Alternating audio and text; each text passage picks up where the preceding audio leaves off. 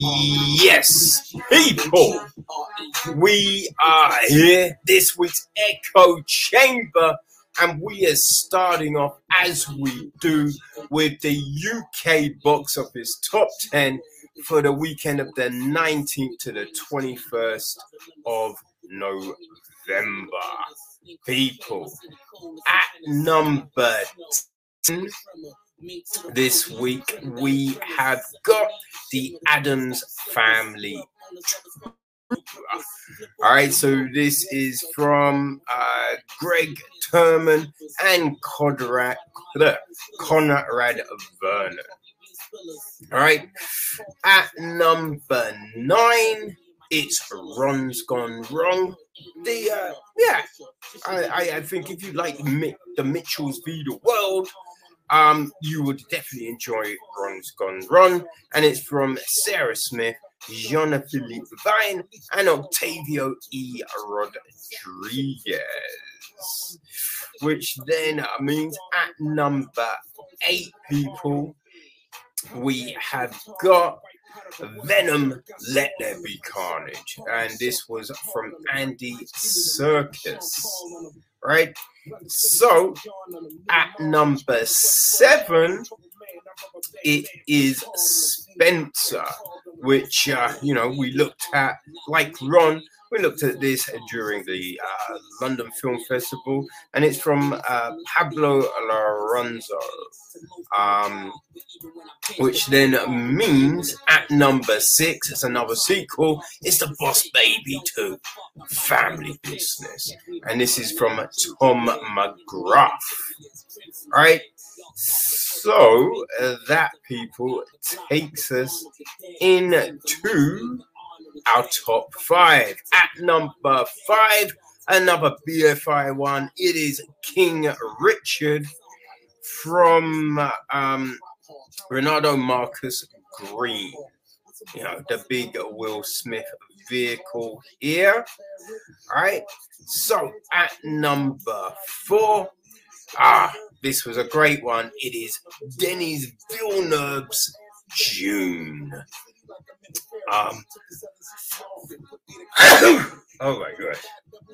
Excuse me, people. We had Timothy Chalamet, Paul Atreides, Rebecca Ferguson as his mother, Jessica, Oscar Isaac as his dad, Duke Leto Atreides, and many more in a stellar ensemble cast. At number 3, we have got No Time to Die, right? Corey Jury Famija, his Bond film with Daniel Craig in his last outing as James Bond. At number 2, it's the new MCU entry. It is Eternals from Chloe Zhao. Right, another big blockbuster here with a very good cast.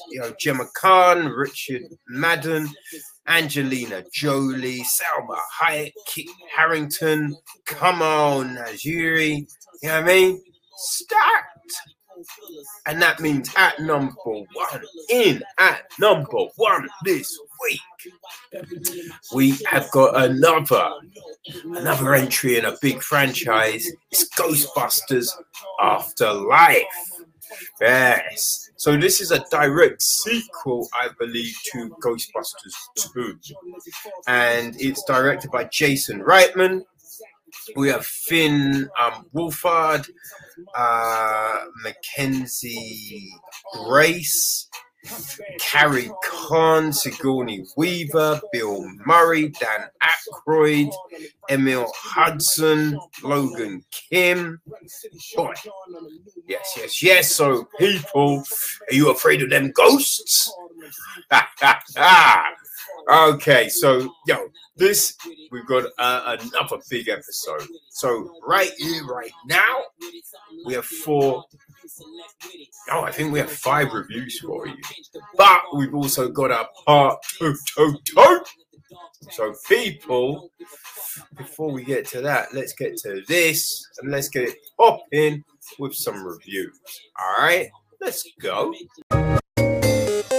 Okay, people, let's get this popping with our first kids film and only kids film of this episode. It is Christmas Thieves.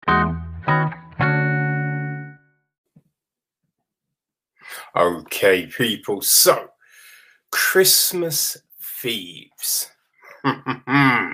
Now, this is one of your Christmas movies, obviously. I think you can tell from the title, and I'm going to try and keep this very PC and short, because there's a lot that could be said, but I think when you take a step back, and yeah, we can look at it in different ways. Okay, so it is a new film directed by Francesco Cinquemani. It is written by Mario Bellina, Fernando Del Olmo, Andrea Fazzini, and Andrea Iravolino, who also kind of came up with the story. So we then have got Ricardo Di Pasquella as the producer. Andrea Ivanino is an executive producer, so is Andrea Zuzo. The music is from Vittorio Gianelli. Cinematography is Patrizio Patrizzi. It's edited by Granzinho Falzone. Yeah, and our cast, we have got Michael Madsen. His wife Emma is played by Katie McGovern. They have two children. Liam, played by Lorenzo McGovern Zaney, and Olivia, who's played by Mia McGovern Zaney. So, you know, I guess that helps with chemistry, having your kids in it. We then have got our two villains, Frank, played by Tom Arnold, and Peter, played by Douglas Dean. Sharon is played by Esmeralda Cepeda. Officer Murphy is Mark Thompson Ashworth. Yeah, that's it. And the gist of the story. Okay, so it follows Frank and Vince. After a robbery goes wrong, they break into a home to avoid the cops when 8-year-old Liam and 4-year-old Olivia mistake them for their babysitters. Hoping to make the children fall asleep so they can make their final getaway, Frank begins to read them stories from a magic book that he grabbed during the robbery, taking them to the enchanted world of Arctic friends. The two thieves have to endure the children's hijinks as they make various attempts, as absurd as they are disastrous, to escape. Well, there's not really any hijinks. And there's not really any attempts to escape. Oh dear. It is it's an interesting one, this.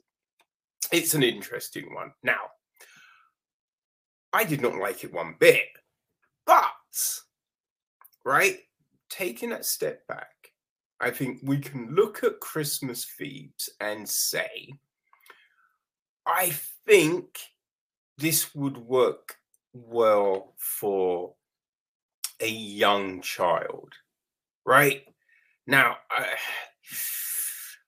it depends on the innocence of your child to how old you could probably get with showing, right? Because I mean, there's gonna be some 8-year-olds that will just be like, nah. But then there's some that'll be like, yeah, no, I'm down. I'm down with this, right?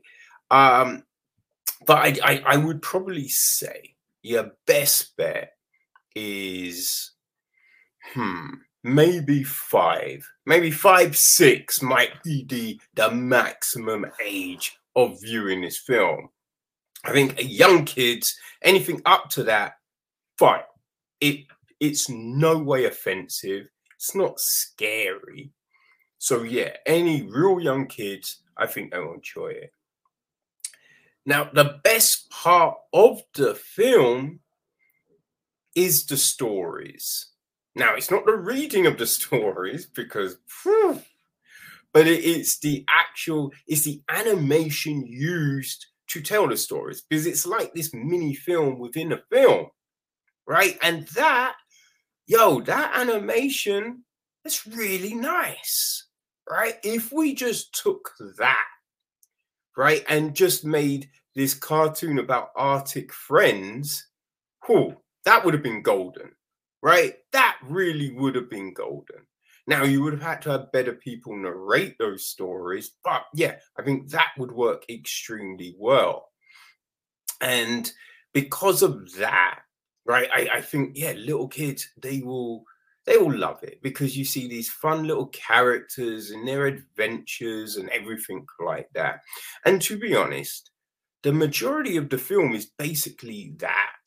It's basically this story within a story with just some other stuff around the edges. So for a little kid, I think this will work. Adults, I think most adults will probably hate this. They will probably hate this so much. Now, look, the film, it's 77 minutes, right? An hour and 17. So, throwing your kids a bone and letting them sit through this, you can probably, pass the time looking at your phone. But if you have to engage, right, which is a nice thing, right? Engage with your kids.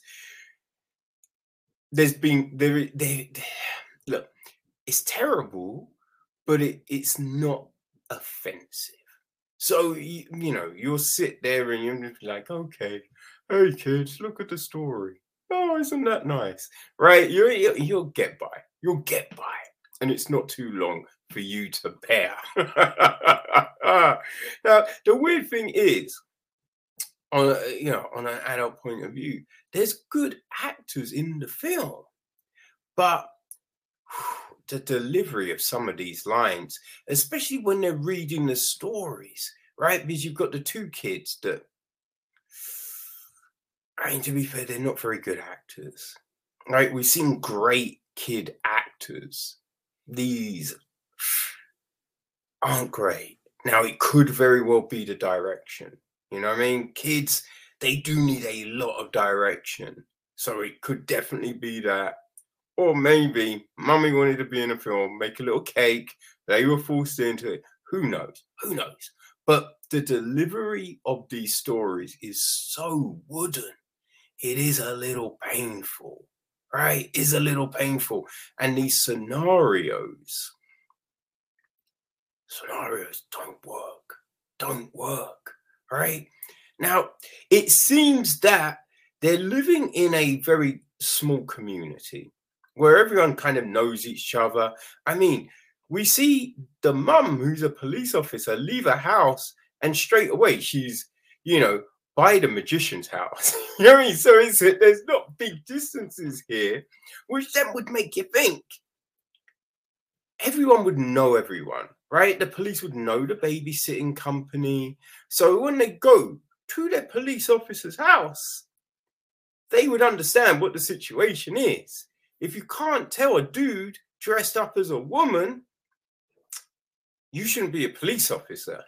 You know, so there's these weird things that are going on that you're like, oh dear. I mean, and basically, from the giddy up, you know how this film is going to end. You know how it's going to end, which is just a bit like, okay, all right. You know what I mean? It's not a good message. It's not a good message for kids. You know what I mean? From that respect.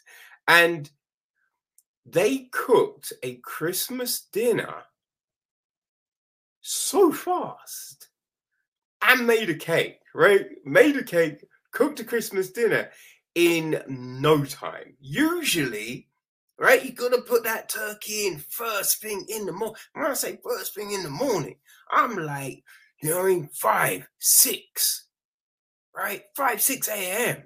for that huge ass bird to cook all the way through. This, I mean, like 20 minutes. 20 minutes and this meal is done, which was a little crazy. Like, damn, okay. And values shift so fast. You're like, oh, is that what we're doing here? But yeah, as I said, look, so many plot holes as for an adult to, you know, just basically you could fit your whole body through one of these holes. But little kids, I don't think they will see them. I don't think they will notice them, the cliches, the lazy writing, the lazy plots. They won't see it. And they probably won't notice the real wooden delivery a lot of times here. So I think a kid is unoffensive and it would work, right? But that's it. Remember, people, you gotta be understanding of the innocence of your child. If your child knows everything, if your child doesn't believe in Father Christ, like you can't, your kid ain't enjoying this. And think to yourself, did your kid like stuff like Paddington, Peter Rabbit? If it hated those, it won't like this, right? If it loved those, it might like this, you know? So try and gauge it like that, okay? So Christmas Thieves. Yeah, the people that made this may have stolen our time, but it might be a nice delivery for our little kid. All right. All right. So the first of our 3 horrors, we have got Puppet Killer.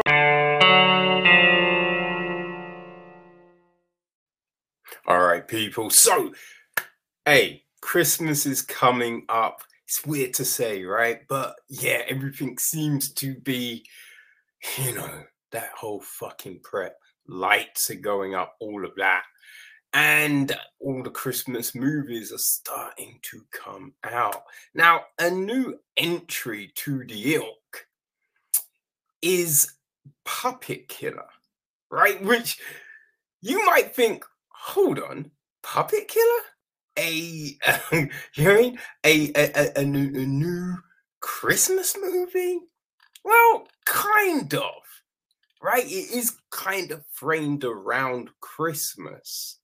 So, yeah, I guess you would call it that, right? So it is a story that was created by Lisa Ovies and Kevin Mosley.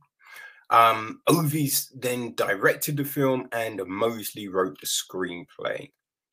Our cast, we have Jamie, played by Alex Ponovic. That's the older Jamie.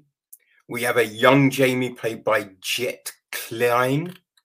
And then other 2 iterations of Jamie played by Lyric Carr Boyles and Weston Grunen.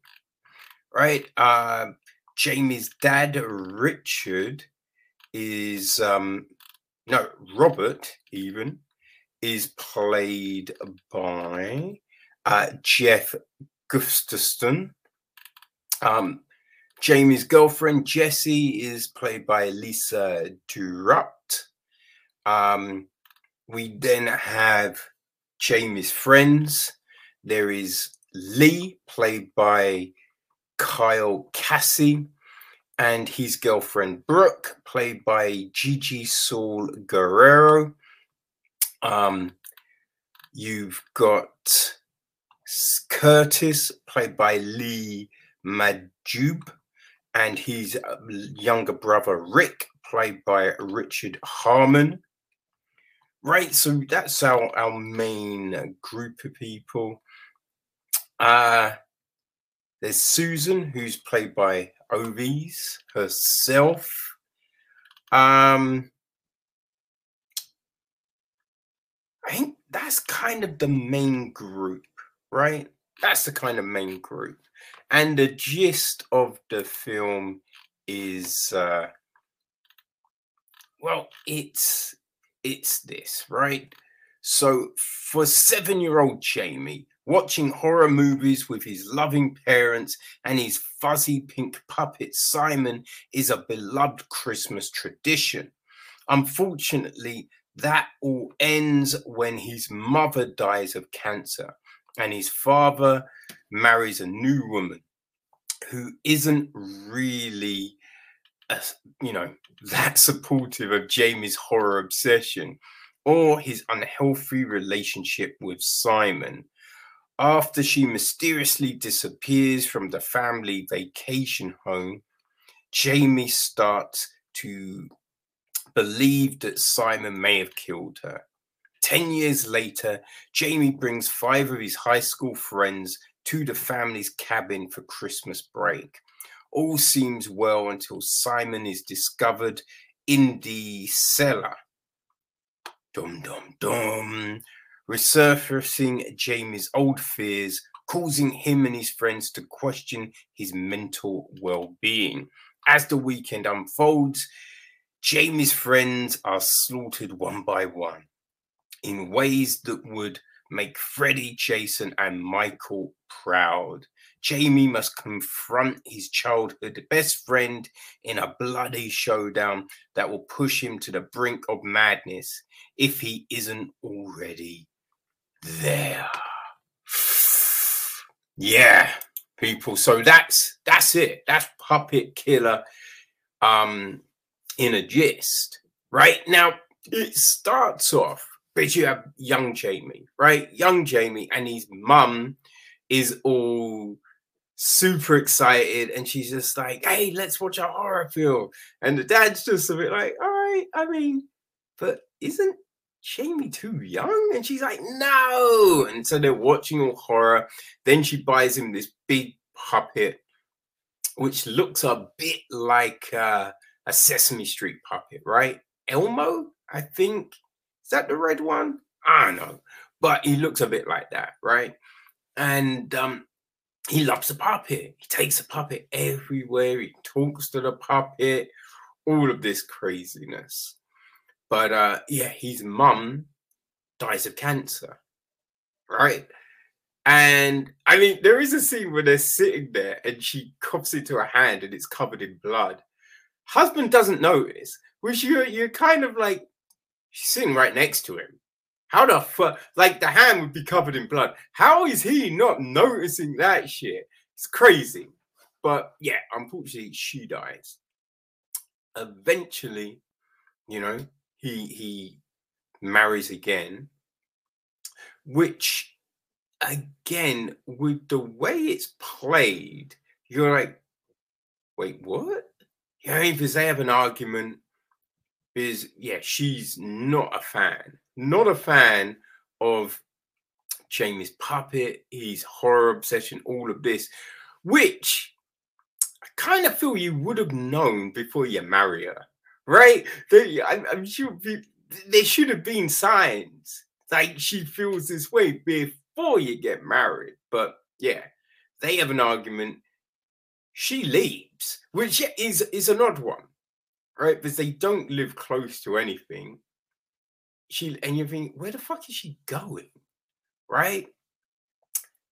Shit goes south, and we then jump forward. We jump forward in time 10 years. And you see Jamie in an office talking to a woman, and you're like, this is at school. But Jamie and all his friends are played by adults, which it takes you a minute to be like, these are school? Is this school? Is this college? Right? Because at first I think you kind of think maybe it's a community type thing, right? It's university. Because older people can be at university, you know what I mean? Because you see younger kids in this place, and so you're like, huh, what is happening? But then you figure out what they're doing, and it's like, okay, all right, let's go with it. And yeah, Jamie invites her friends to the cabin, and it's a weird one because it's only when they're there that he's like, oh, I had a puppet, and that, and you're thinking like, these are best friends. You kind of feel they would have, at least one of them would have known this shit before this time, but everything's fine until, yeah, they go into the cellar, and yet the puppet just suddenly appears, gets brought up, and that's when everything goes crazy. Now, what you kind of get is this is kind of playing on horror tropes, right? It's kind of playing on horror tropes and that whole thing of when you have like grown people playing kids. You know what I mean? Like, how many things have we seen this in? Yeah, like you think of a lot of your favorite films back in the day that were, you know, meant to be kids, and then you realize how old people, like even, you know, the shows. There wasn't many shows, you know, where they were actually young people playing young people, which is always just like, what? So it's playing on all of that, which can be, look, we've seen it done and it can work. I think one problem here is, though, that they're playing it too like kids. They're trying to be too much like kids rather than just playing being them, right? And I think that's the key for something like this. You just have to play it, right? So, you know, like, although I don't love Pen 13, they're not necessarily acting kiddified, right? They're just being them in this setting of kids. And that's what makes it so odd and funny at times, right? But that's not what you get here. Like sometimes they put on like trying to be like, oh, but I don't know. You know what I mean? Like, you know when you're dating a chick and she tries to do that kiddie voice and you're just like, no. You're like, what are you doing? I'm not down with that. That's why I'm dating adults. You know what I mean? Can we stop? And yeah, so you know, it's throwing on kid voices and that kind of thing. And that whole, hey, chase me. It's just a bit like, I don't know, man. That created a little bit of a disconnect for me, you know? And then because in the story itself, like you have Curtis all the time going, hey, right? In a horror film, everyone splits up, so we don't split up. In a horror film, no one knows where the keys are. So people, the keys are in my front right pocket. Okay, that's where the keys are. Or no one goes down in the cellar alone in a horror film because you die. So there's all of these things. And you think, right, it's going to play it like, hey, we got to do this because that's what they would normally do. But they don't. Right? So you'll have one person go off into the woods and you're like, but throughout the film, they've been saying, don't go do this on your own. So why are they going, like, you know what I mean? There's no reason for a lot of shit that goes down to kind of go down. Like, it's a point when they all run into a house, and then for some reason, one of them goes back outside. And it was just like, there's no reason for you to go out. Like, what are you doing? You know, which made it a little odd. Didn't quite, yeah, for me, it didn't quite work in that sense. You know, I would say that direction wise, the film looks good. The film looks good, and you know, the shots work, everything like that works. There was just some disconnects in the story. Like, I don't think we needed the twin situation, right? The twin situation felt like a different film kind of forced into this one. And you're like, huh. Because the setup for them doesn't play into the film in the end, right? So it's just like, why do we need, like, why did we need that if it doesn't play in? So you wonder if anything was cut out. But yeah, so you kind of wonder about that, and you're why are they here? Doesn't quite make sense. You know what I mean? And then you have this thing at the end, like at the very beginning, we see one of the girls throw stuff out of a van, which you just think to yourself, hold on, why would they do that? Right? If you saw Jamie do it, it might make a bit more sense, but to see this girl do it, it doesn't make any sense. And the fact that it's done in front of his dad, right? This thing happens in front of his dad, which that was another kind of odd thing, right? You think, why is the dad turned up in a weird hat? I don't understand what this scene is, right? Because it didn't really make any sense. But yeah, they did this thing in front of him. But then later in the film, we get this whole situation where they're saying, this happened. And you're like, yeah, we saw that happen at the beginning. And he saw it because he was standing right there. You know what I mean? So it was just like, huh? But then they don't really talk about it. Because I think if you talk about it at the start, you then create this whole thing of who really is it, right? And I think if things were shot slightly different, not giving too much away, there would be that, who actually did it? You know, and it throws that down, which then would make that last scene really like, oh shit, you know? But we don't quite get that. Now, I will say, right? I think if you're a fan of, you know, the scary movies, not another teen movie films, right?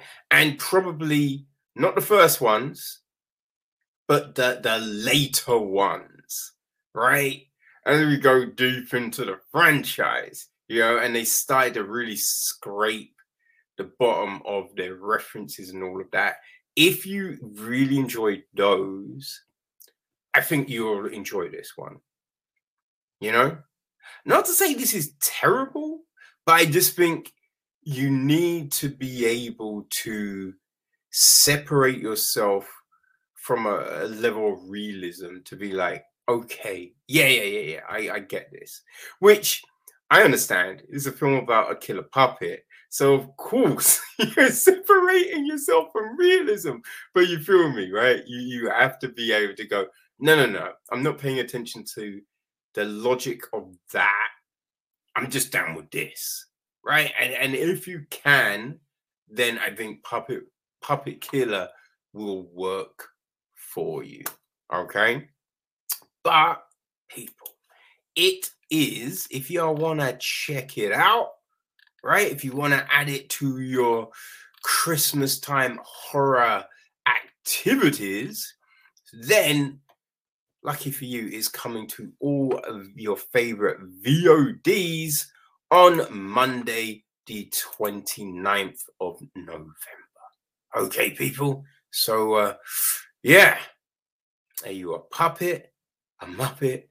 You love Christmas? This could be for you. All right, Puppet Killer.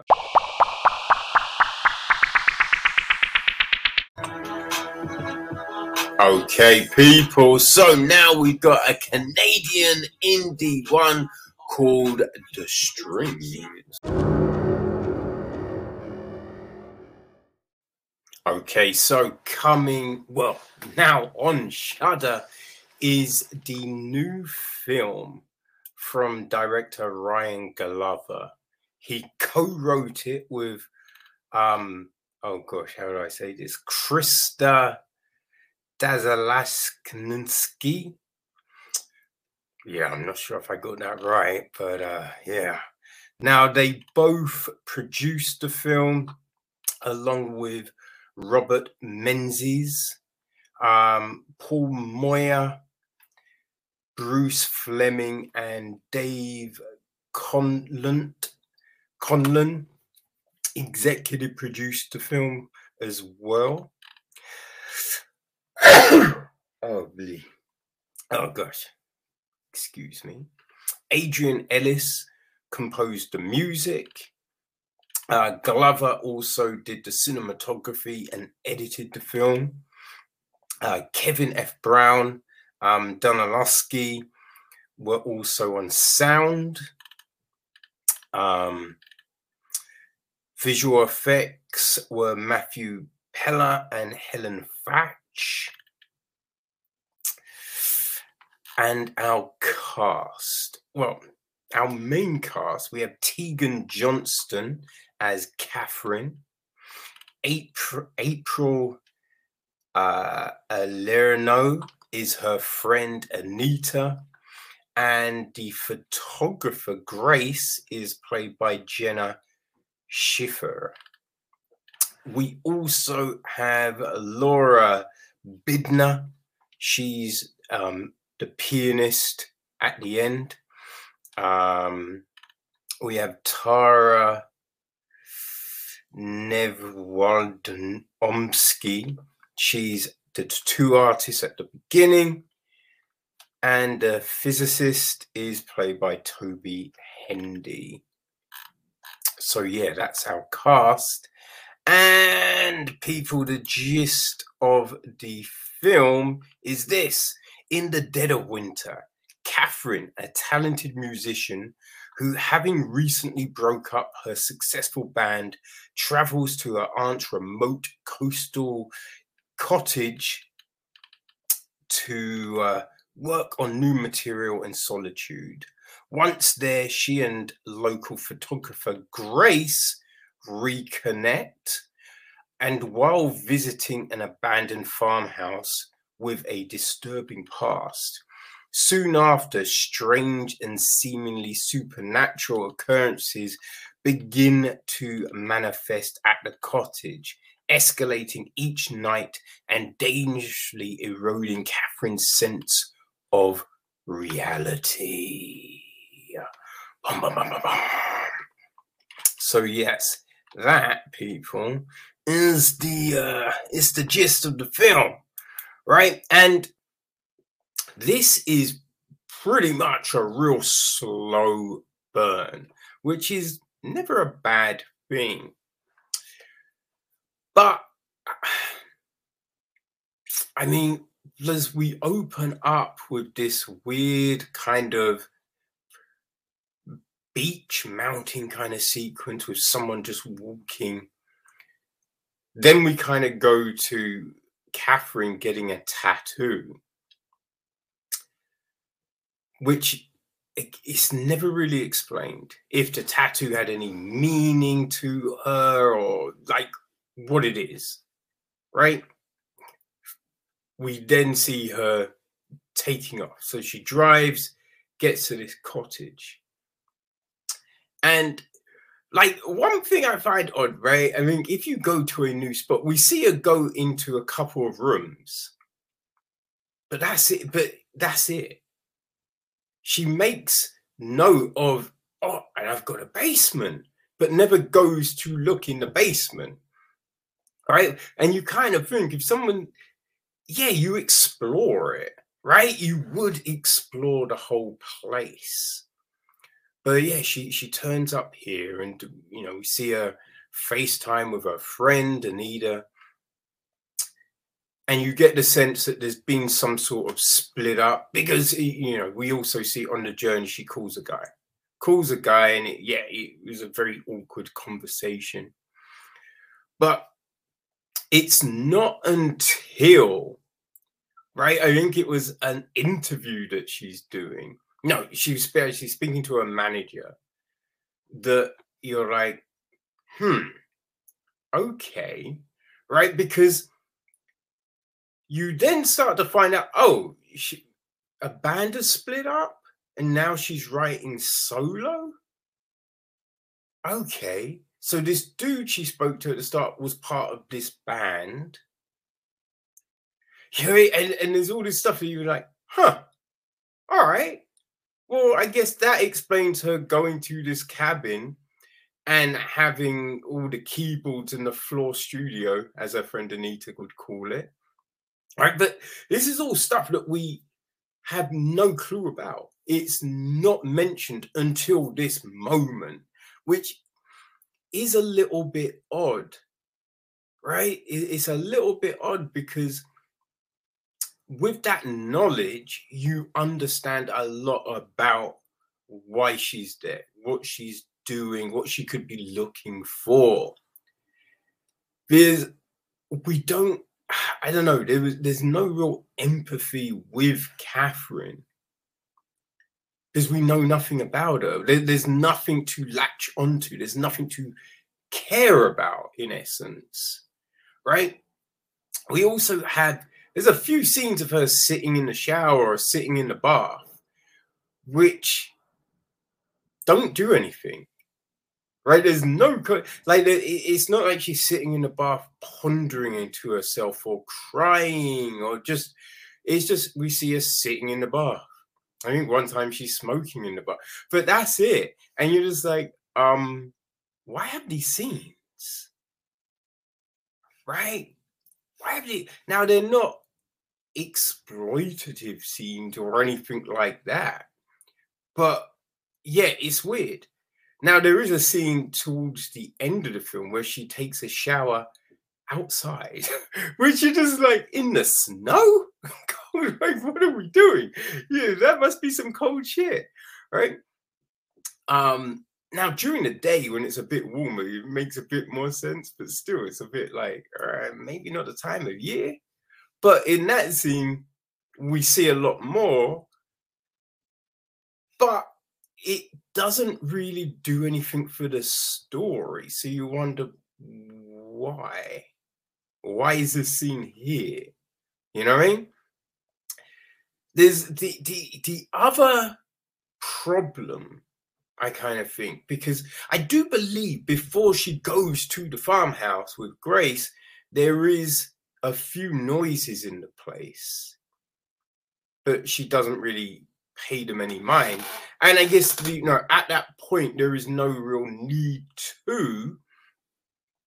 But yeah, at the farmhouse, yes, no, there's definitely stuff, because at the farmhouse, you're wondering, because you're taking a look at stuff, and I swear I saw a chair move. I swear you see a shadow. Now, it's hard to like, I found it difficult trying to look for some of these things, just because can't see for shit, right? So there may have been a few more clues sprinkled in some of the sections of the film. But yeah, we see this stuff, and when she notices something, I see her write an email, I couldn't see what the email said, but later in the film it is referenced that she did send an email about something she saw. And then a lot of weird things happen, but she does nothing, which seems weird, because you think at first, right, you could think, oh, am I drinking too much? Is it this? But when it happens again and again and again, and some odder shit goes down, you'd think someone would do something. You know, I think she tells Anita some stuff, but nothing too crazy. And you'd be like, you'd either leave, right? So she knows this girl, Grace. So it'd be like, can I stay at yours? Can you stay at mine? Like, but leave. You know, because this is the thing. From the sounds of it, the band is very successful, right? To have a manager, to be hit up, to do interviews all the time and all of this kind of stuff, you would think, yeah, she's pretty pop, like she's like, if not crazy famous, there is a celebrity there, so she might have a few ducats to her name. So you'd be like, couldn't she just get a hotel or something? Even if it's not a great one, stay somewhere other than the fucking house. But it's never, there's a weird incident on the beach, but nothing is said, which again, it seems odd that you'd feel there'd be a hello, or what the fuck are you doing? Are you following me? Like, what the fuck's going down? Like something. But there's just little to no reaction. So that part of the film doesn't really work for me, right? I just see, like, you need something to build up this character for you to really emphasize and care for her, right? But we don't get that. Now, what the film does really well is the motherfucking creepy shit, right? Because it's just the sounds, right? The ambience. They create that.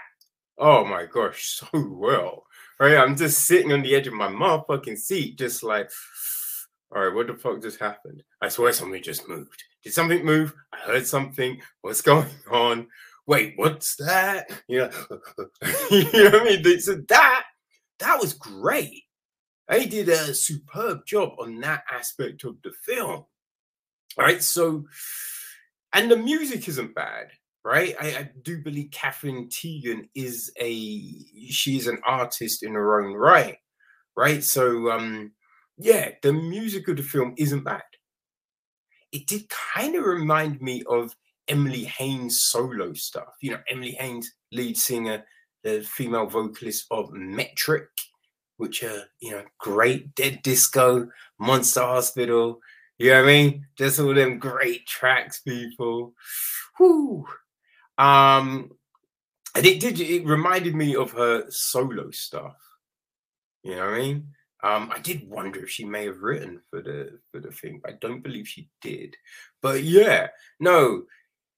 So there's parts of this film that work very well, and others which you're not quite sure there's a clarity to them, which is a shame.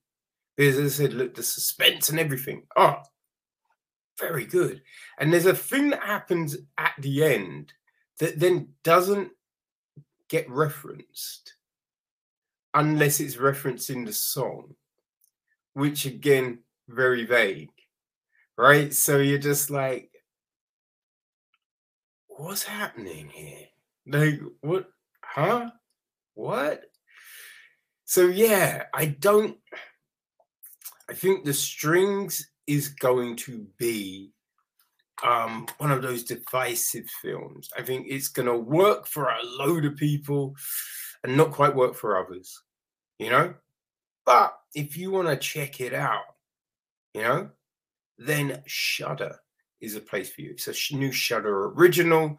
So people, get on the platform and yeah, give it a go. It's also a code in the information of the episode, which will give you a 14-day trial. So yeah, why don't you see if the strings plays the right note for you.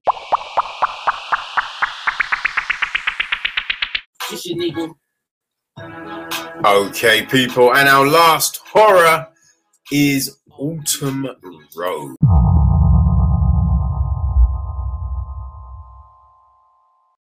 Okay, people, so there's a new horror flick coming to your small screens, right? And it is called Autumn Road. Now, this is written and directed by Riley Cusick. Yep. It's produced by Xander McCabe through his Last Motel production company. Right? It is executive produced by Eric Floyd and Mark Schultz, with some help from Alejandro Rios. The music is from Brandon Potel. Cinematography is Carson Bailey. Bailey also handles the editing. Andrea Zuniga is production design. Makeup is Sarah Brill and Samantha McDaniel. Yeah, that's most of the roles right there. Now, our cast.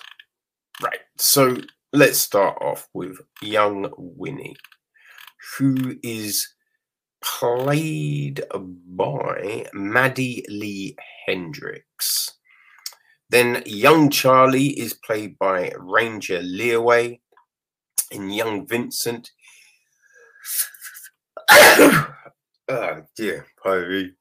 is Jonas Leeway. Right? Their dad, Henry, is played by Justin Meeks. Then we have the older Charlie and Vincent, both played by Riley Cusick.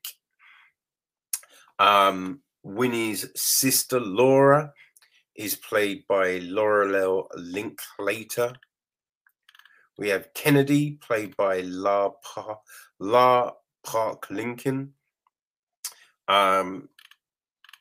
Molly, played by Jordan Wright. Lou, who runs the CAF, she's played by Kerry McCormick.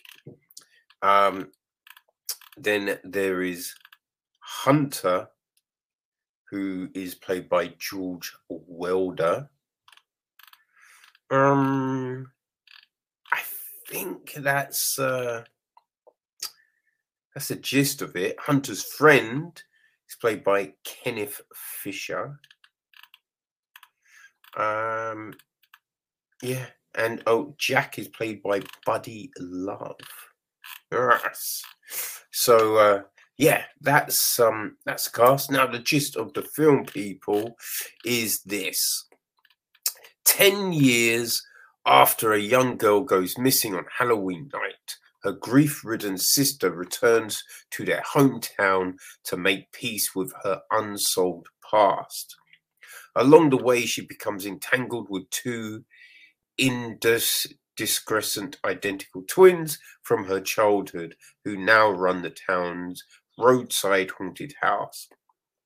With nowhere else to go, she is drawn deeper and deeper into the world of scares, secrets, and enchanting house of horrors.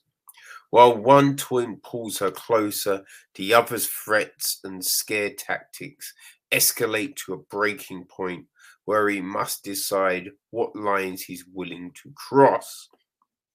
At the same time, her connection with her sister is growing as she starts to unearth new information about who she was and what happened that night all those years ago.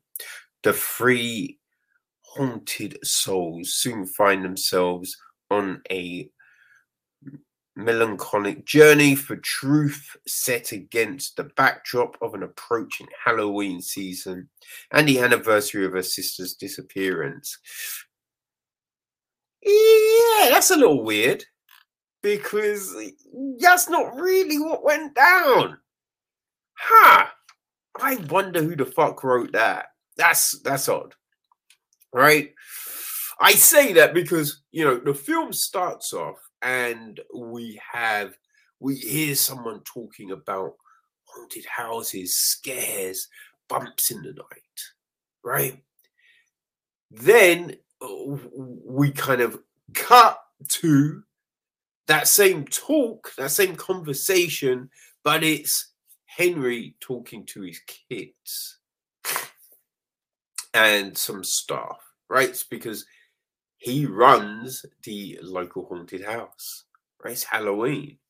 So yeah, everything's like that. Now, he's got 2 kids and young Winnie, who's a regular at the house. She's over, but she hangs out with the 2 boys. Now, one of the boys, Charlie, he doesn't really want to get involved this year, right? We hear that his brother, he likes Winnie, and so he's told Charlie to back off because she likes Charlie. But, you know, young love and whatnot. And, yeah, things move in directions before we then jump forward in time. Now, one thing, right, I did find a little odd. I think there's a fun story here, but some of the execution doesn't quite work, right? Now, from what I know, everyone with an allergy, they let you know, and especially with kids. As a growing up, I remember there was a kid that had a bad allergy, and you knew, right? It was a thing. No one didn't know. But also, you know what to do if something happens, right? It's like go get the parent or speak to an adult because they will have a EpiPen and call, you know, hospital. Right? It's steps. There's steps. You know this. So it does make a situation a little bit odd in how it all played out. Right? But we're in the future. And yeah, the boys now run the haunted house, but it seems to be this bigger thing because there's a fun fair there and just all this stuff. But while Charlie, you know, he seems the more grounded, and Vincent is odd. Vincent is very odd. So we have that. We also then we cut to a girl. She's auditioning for a play, a film, and the audition. It's not the worst audition I've ever seen, you know. But she feels it went terribly. Goes home. She's talking to her friend, and her friend's like, "Yo, we should just make a film together." It's like a friend acts as well, and she's like, you find it a lot easier. You get roles a lot easier, right? But her friend's like, "Yo, let's just make something ourselves," right? It was then odd how she handled a phone call, which she didn't even know what the phone call was. That was a crazy thing. It'd be like, "Yo, don't you want to know what that is before you..." But hey ho.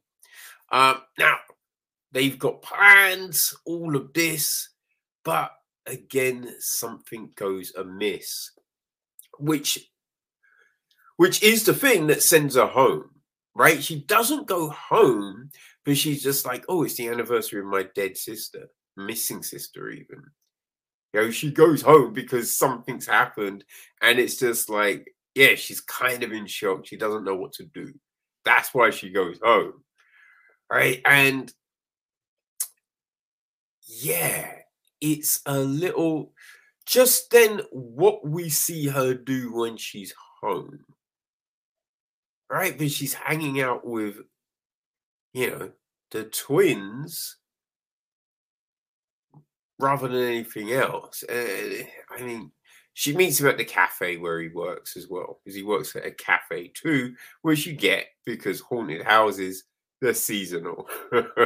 So you would need another job, right? So it like all of this, it makes sense. The story makes sense to an extent, but there are just these things in it that don't really work. Right? There's one point when two people are talking.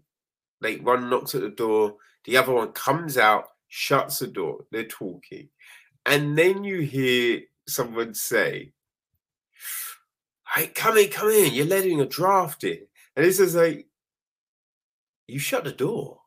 Like no draft can come into your house because you've shut the door. Unless you've got really shitty installation, man. Like, what are you talking about? This is bizarre. You know? So there's all of this, right? I didn't. It's a weird one because the acting isn't terrible, but I don't believe a lot of the emotion that is meant to be there. Right? There's a lot of places where there's meant to be this remorse, this sadness, but it doesn't read. You don't. For me, I didn't feel that the characters in these situations were going through anything or had any fears or anything like that. It was an odd one, right? You know what I mean? Because look, if some of the things that happened to these motherfuckers happened to anyone else, like you'd be seeing some other shit, right? You'd be seeing some other shit now, right? The remorse doesn't have to be there, but then you have to have them act in like the script has to be something else. But the way the script is playing, right? There is meant to be sadness, remorse, you know, fear, regret. Like it's meant to be in some of these scenes, but it just isn't. Right? It just isn't, which does make things a little bit odd. A little bit odd, I ain't gonna lie. Right, so there is that. Um, you know, there's a one point there's this talk of like, oh, evil and good, right? Am I a good person? Am I an evil person? And it's just like, you're not good, right? Come on, man. Like, it's not even a question. You know what you did. Now, although you didn't do the deed, you didn't talk about it, right? You know that's not good. You know what I mean? It's weird. Like, it's weird, right? We get an American History X situation, which, if I remember correctly, in that, Homie was held down. In this, no one's held, right? So I would have at least expected that head to move. You know what I mean? Try to get away, at least. But the situation in itself didn't really make any sense because it was just like, wait, why that person? Right? Surely your grief is with someone else if you really know who that person is. And if not, and if you did, why not act sooner? Right? It was just a little bit odd. Like the friend, now that was bad acting. The friend was bad. But to be honest, the friend didn't have much to do in that instance. Right? So yeah, that was a whole weird thing. You know, like the park. The park was weird because in this scene didn't need to happen. Or, like, you think if you're trying to say something, there's other ways of doing it, because the way you're going, you have to divulge everything, especially if you say, I was told not to say anything. Well, who told you not to say something? Right? It was just a bit like, come on, man. Like, it's not like it happened yesterday. If it happened yesterday, you could understand. But when you've been sitting on these things for so long, right, you would have had to have spoken to the police, just numerous people, probably reporters. So you know how to not give your shit up by this point, right? So it just made there was awkward situations, awkward conversations that you just thought, that doesn't need to be there, or it doesn't feel like it would play out like that, you know? So there was all of this. And the end was odd. Firstly, I'm like, I think you can tell a voice, right? So the fact it was just like they couldn't understand, the voices couldn't be distinguished, was just weird.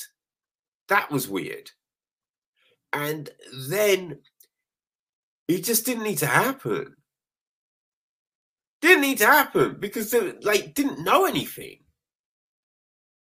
Didn't like there was no knowledge. So it was just like, wait, why are you doing a thing when no one knows? Right? It was bizarre. It was bizarre. Now maybe there were some scenes cut, right, which would make sense with some of this, right? If there were scenes that were cut that would have made other bits a little bit clearer, you know. But yeah, it just got a bit messy. It just got a bit messy, and then at the very end, you're just like, why would these people be friends? Like, I don't understand. Like, how could there be a fucking friendship? You know what I mean? It's odd. Now, as I said, look, there's a good idea. There is a good idea here. It's just a shame with some of the execution, you know? Some of the execution. But, you know what I mean? I'm just like, listen, I do think it will, you know, it will work for a lot of people. Because it's not the worst thing I've seen. You know what I mean? So yeah, I just like, boy, I'm trying to think of stuff. It's kind of like, you know, because we've looked at a lot of films, right? Oh, actually, thinking about it, right? If you enjoyed, oh, what the fuck was that film called? Oh, Random Acts of Violence, right? It was on Shudder last year. I think it was on Shudder last year, right? If you enjoyed Random Acts of Violence, I think that kind of works, and or The Call, right? I think they were stronger films, but it kind of works along those lines, I would say, you know. So yeah, if you're fans of those, then I think you might be able to get down to Autumn Road. It's a shame they didn't bring it out a little earlier, you know, to really fit in with Halloween. But hey, you know, don't have to wait till Halloween for a little scary movie, right, people? So if you're in the mood, then you might want to travel down that Autumn Road.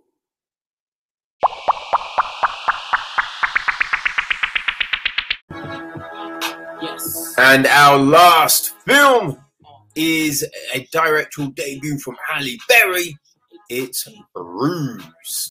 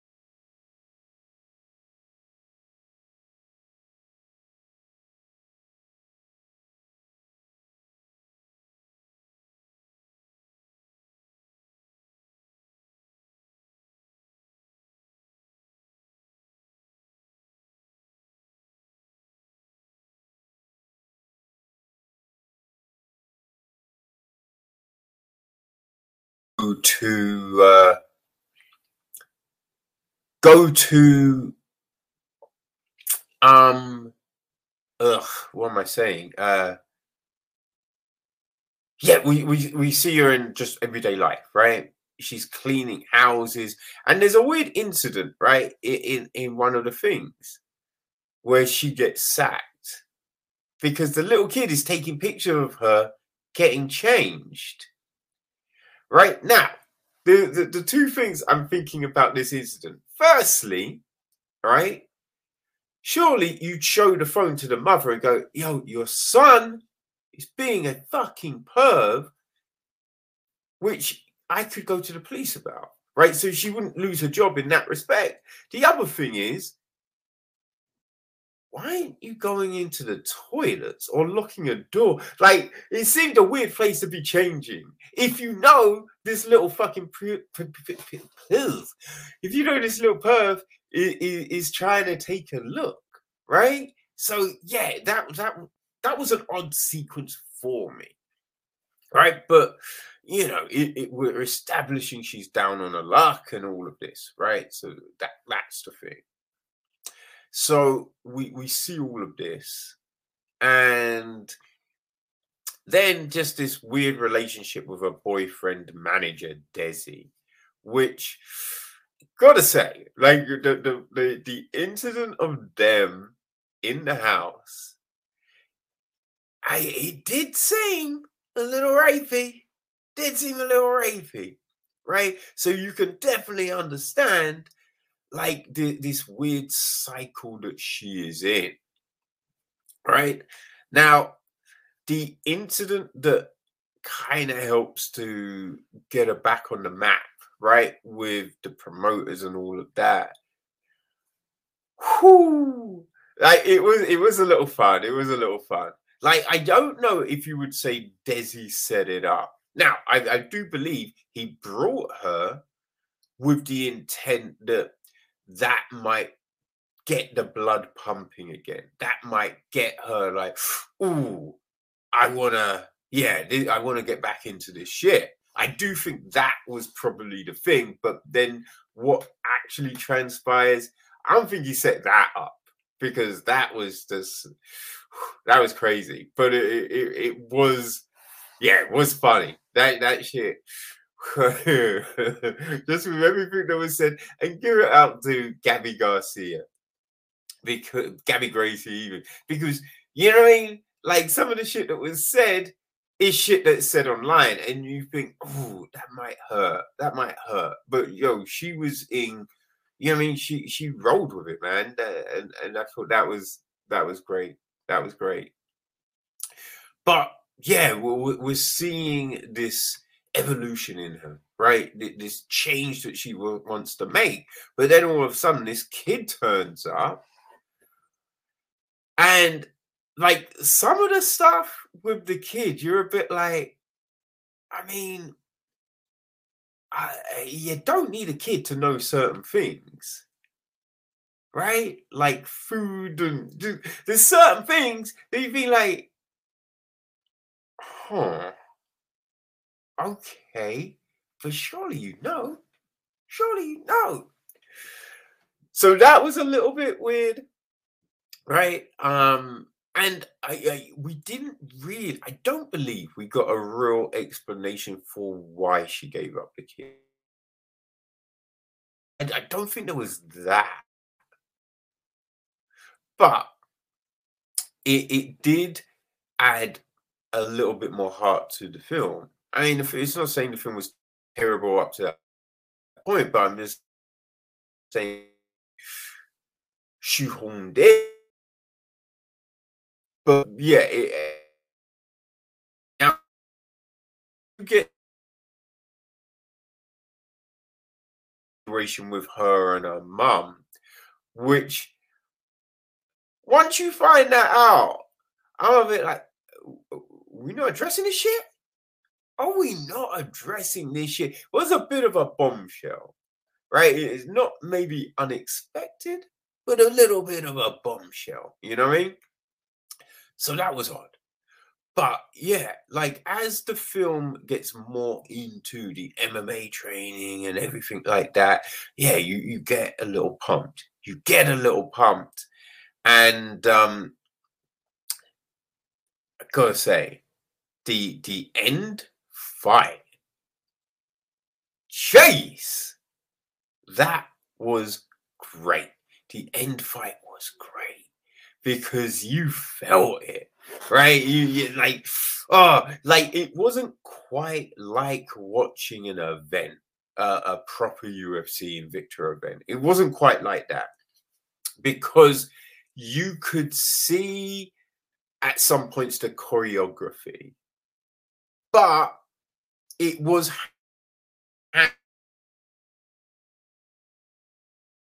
it did have all of those components of, yeah, this is a fight. And the ups and downs, the ebbs and flows. You mean you're ducking, you're weaving. You'd be like, oh, it's a rear naked choke. Okay, get it. And that you felt fucking pumped.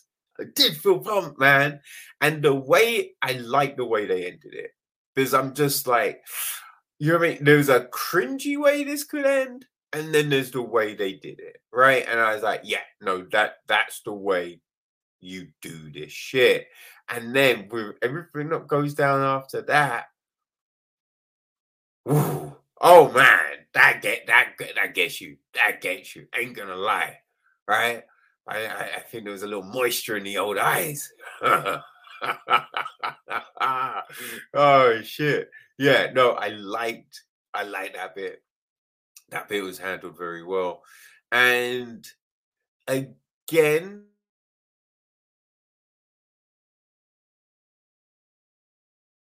I didn't mind that either. Right? Because it so that was good. That was good. Right? You do wonder why the kid wasn't taken to therapy. I will say that, right? I will say that. Because you'd be like, all right, knowing what the kid must have witnessed, you're not gonna take him to therapy, right? You're not gonna try and do that shit. I don't know, man. Yeah, you know what I mean. It felt like something that should happen, but isn't like the acting was decent. You know what I mean? Acting was decent.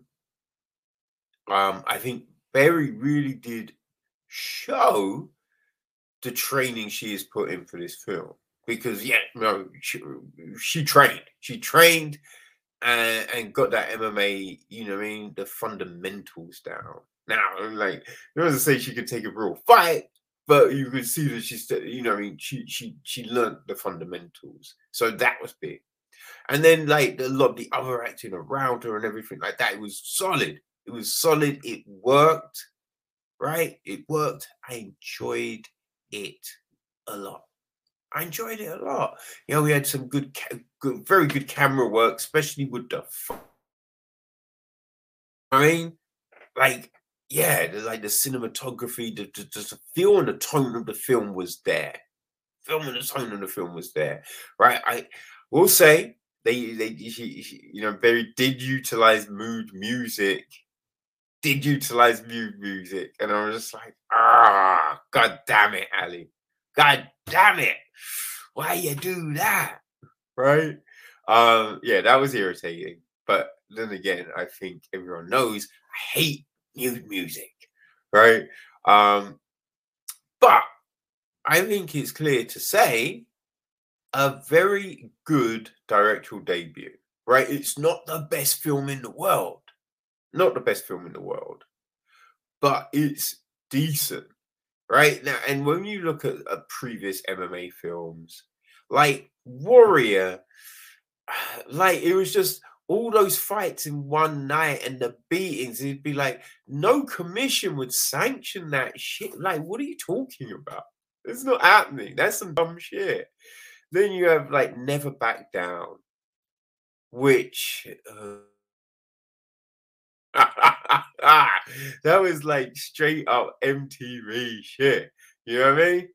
So yeah, this stacks high in the MMA films. You know what I mean?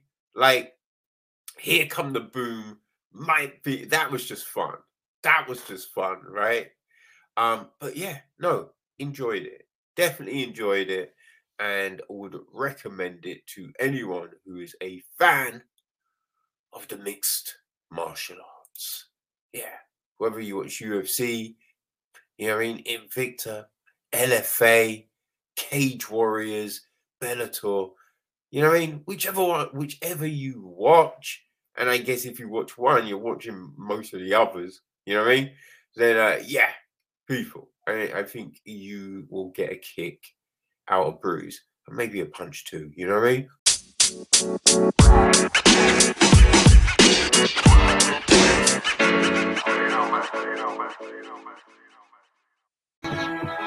Yes. R-E-U-P-G-A-N-G, R-E-U-P-G-A-N-G. Yes, people. As we draw to a close on another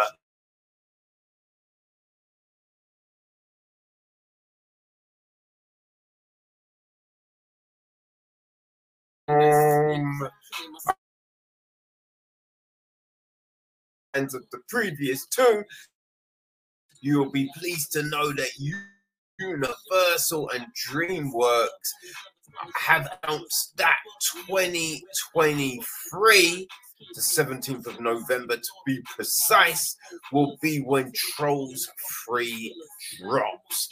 No word on plot, cast, directors, but yeah, November the 17th is the day, people.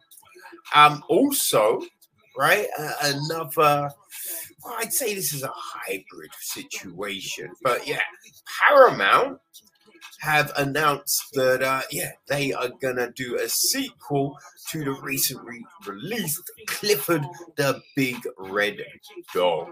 So yeah, if you're enjoying that, well, that's coming. You know what I mean? So two things for the kiddies. Now, this one sounds interesting, right? Because we've had it like talked about in the past, and nothing ever came. But supposedly, we're getting new Hammer films, people. You know what I mean? Now, Hammer, right? British iconic horror production company, brought out films on, you know, all like Dracula, does just anything horror, any, you know, Frankenstein, all of that jazz. Horror fucked with it, right? So yeah, they have teamed up with Network Distributing to create Hammer Studio Limited. So what this means is they will be remastering classics like the Quatermass Experiment, you know, Dracula, The Woman in Black, Let Me In, The Lodge. So they'll be, you know, remastering, restoration on all those old things, as well as producing new stuff on that old IP and new shit. Right? So I don't know. As I said, look, this has been talked about in the past and nothing's happened. So let's see what goes down. You know what I mean? Let's see what goes down. Okay, so October the 7th, 2022 is gonna be when when Tar drops, right? The new film from Todd Fields, right? So it's gonna be starring Kate Blanchett, Nina Hose, Naomi Melorant, Sophie Kuhr, Julian Glover, Mark Strong, Alan Corduna, and Sylvia Float. Right, so yeah, it's about Lydia Tarr, first ever female chief conductor of a major German orchestra. So yes, that's coming. Yeah, we've got a new indie film dropping soon called The Dresden Sun. It's going to be starring Christina Ricci and Samantha Wynn. Right, Mark Michael Ryan is directing. Yeah, Richie plays an inventor of a cosmic technology dealing with a recent loved one's death. Right? It says in the film, a heist goes south when a brilliant principled mercenary with a tyrannic past works with a corporate insider to steal a valued asset called the Sphere from a major corporation. Jay Leno will be playing Ed Sullivan in the upcoming film about Brian Epstein. Right? The film's called The Midas Man. And if you don't know, Brian Epstein was the manager of the Beatles. He's going to be played by Jacob Fortune Lloyd. It's being directed by Sarah Sugerman, who has just taken over at the helm. So we have that. What else is coming?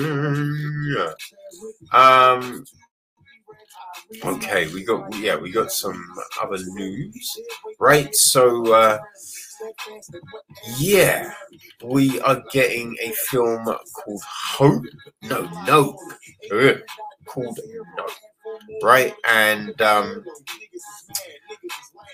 Hoyt van Hoytenham, right, is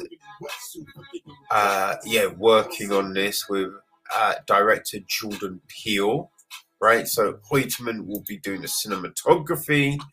No real details on the film, you know what I mean? But two heavyweights working on it. I mean, that's something, right? We're getting a Bob Marley biopic. Again, this is something that's been talked about for a long ass time and we've not seen. But yeah, it looks like this might be coming together at Paramount Pictures. Being directed by Ronaldo Marcus Green, who directed King Richard. I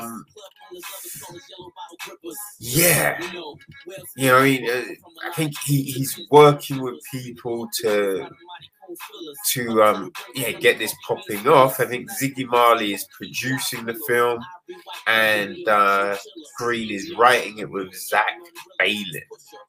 So, man, we'll see what happens. Supposedly, it will start in 1976 and deal with the making of the album Exodus. Right? So, yeah. We'll see what happens with that one, right? Also, Peyton Ryan has, he's been working on Ant-Man and the Wasp, Quantumania, right, which is dropping in 2023. And it does seem that Kang the Conqueror is gonna be up in there. So, you know, we saw this character in Loki, remember, people? So that's gonna be fun. You know what I mean? That should be a lot of fun. So this is a surprising one, right? Because you know the band Gorillaz, right? Damon Albarn and all of them peoples. Well, it looks like they're getting a film, right? An animated film, which will be coming to Netflix, right? Damon Albarn was recently talking to Apple Music, and he said, "I'm at Netflix because we're making a full-length Gorillaz film. We're having a writing session in Malibu this afternoon. It's really exciting to do that. It's something we've been wanting to do for a very long time. It's been through so many incarcerations. This Gorillaz doing a movie, honestly."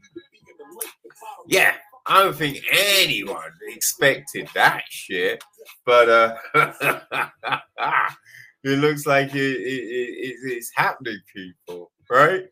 Looks like it is happening. So Casey Affleck has a new film coming. He's teaming up with Lawrence Fishburne, David Morrissey, Toma Capone, and Emily Beecham for a film called Slingshot. Yes. Right, so Mikael Hafstrom is directing it. R. Scott Adams and Nathan Parker wrote the script. Richard Saperstein is producing, and it basically follows an astronaut struggling to maintain his grip on reality aboard a possible fatal compromised mission to Saturn's moon Titan. Could very well be interesting. We'll see what happens with that. Also, people, you might be happy to know that January the 11th will be when Dune Part 1 comes to Blu-ray and DVD. But if you can't wait that long, right, the 3rd of December, it's gonna be hitting like digital platforms and also coming to IMAX. So yeah, I mean, that's gonna be fun, right? And me, you know. Also, this is an interesting one, right? Disney have worked out a deal with HBO Max, for them to share the 20th Century Studios films, right? So they had an agreement that was going to run out, in 2022. So they've just extended it an extra year, right? Which, you know what I mean? I don't feel this hurts Disney, right? Because I think the people that don't have Disney and only want HBO, they weren't going to get Disney. You know what I mean? So, yeah, it just opened up the visibility of stuff like Ron's Gone Wrong. You know what I mean? So, yeah. But then after that, after this new deal, that will be it, right? That will be a bust. Which, you know, I think that makes sense. You know what I mean? I think that makes sense, right? Also, people, now this is really interesting. I didn't even know it was happening, but we are getting a new Three Musketeers film. Well, actually, people, we'll get two Musketeers films. That's right. We're getting Three Musketeers, D'Artagnan, and then Three Musketeers, Milady. Right? So it's going to be a part 1, part 2 situation. And for those that don't know, and god damn it, people, if you don't know, what the fuck? But The Three Musketeers is an epic book from Alexandre Dumas. I mean, it's epic. And the other great thing about this situation, so these films are coming from Pathé, and we won't have to wait a year. You know what I mean? Because the first film is going to drop April the 5th, 2023, and the second part of the film will be the 13th of December that same year. So, yeah, that's great, right? That's pretty fucking great. So, yeah, it's going to be directed by Martin Bourboulon, right? And Matteo Della Porte and Alexandra Della Patalia are writing the script. Our cast: Milady de Winter is being played by Eva Green.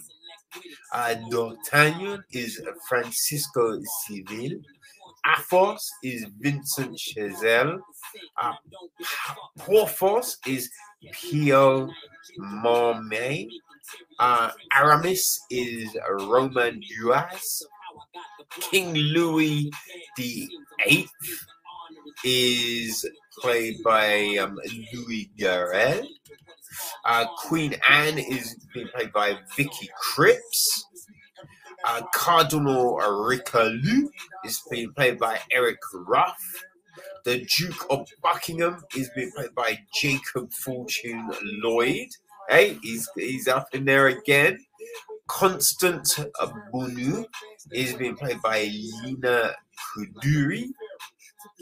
Captain Treville is being played by Mark Barbie. The Count Charlize is being played by Patrick Milly. And Gaston d'Orfrance is being played by Julian Frayson. Right now, they are adding a character called Hannibal, right? Who is based on Louis Annie Abbe, right? Who was the very first Black Musketeer. Which you do kind of feel like, all right, so we're gonna, you know what I mean, force this into the film, right? Which is just like, yeah. How that isn't in the book, right? Yeah. Hopefully they don't fuck it up because I love this story. And the, you know, that Disney one with Charlie Sheen, Kiefer Sutherland, Chris O'Donnell, Rebecca De Moyer, Tim Curry, that was fucking great. I love that film. And hey, D'Artagnan and the Three Muskehounds, come on, people. How great was that, right?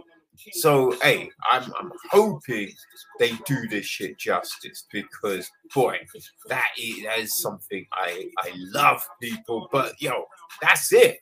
We are done. Yeah. Remember, go check out part 2, all right? Go check out part 2 of this week's episode. And, yeah, we'll see you then. All right?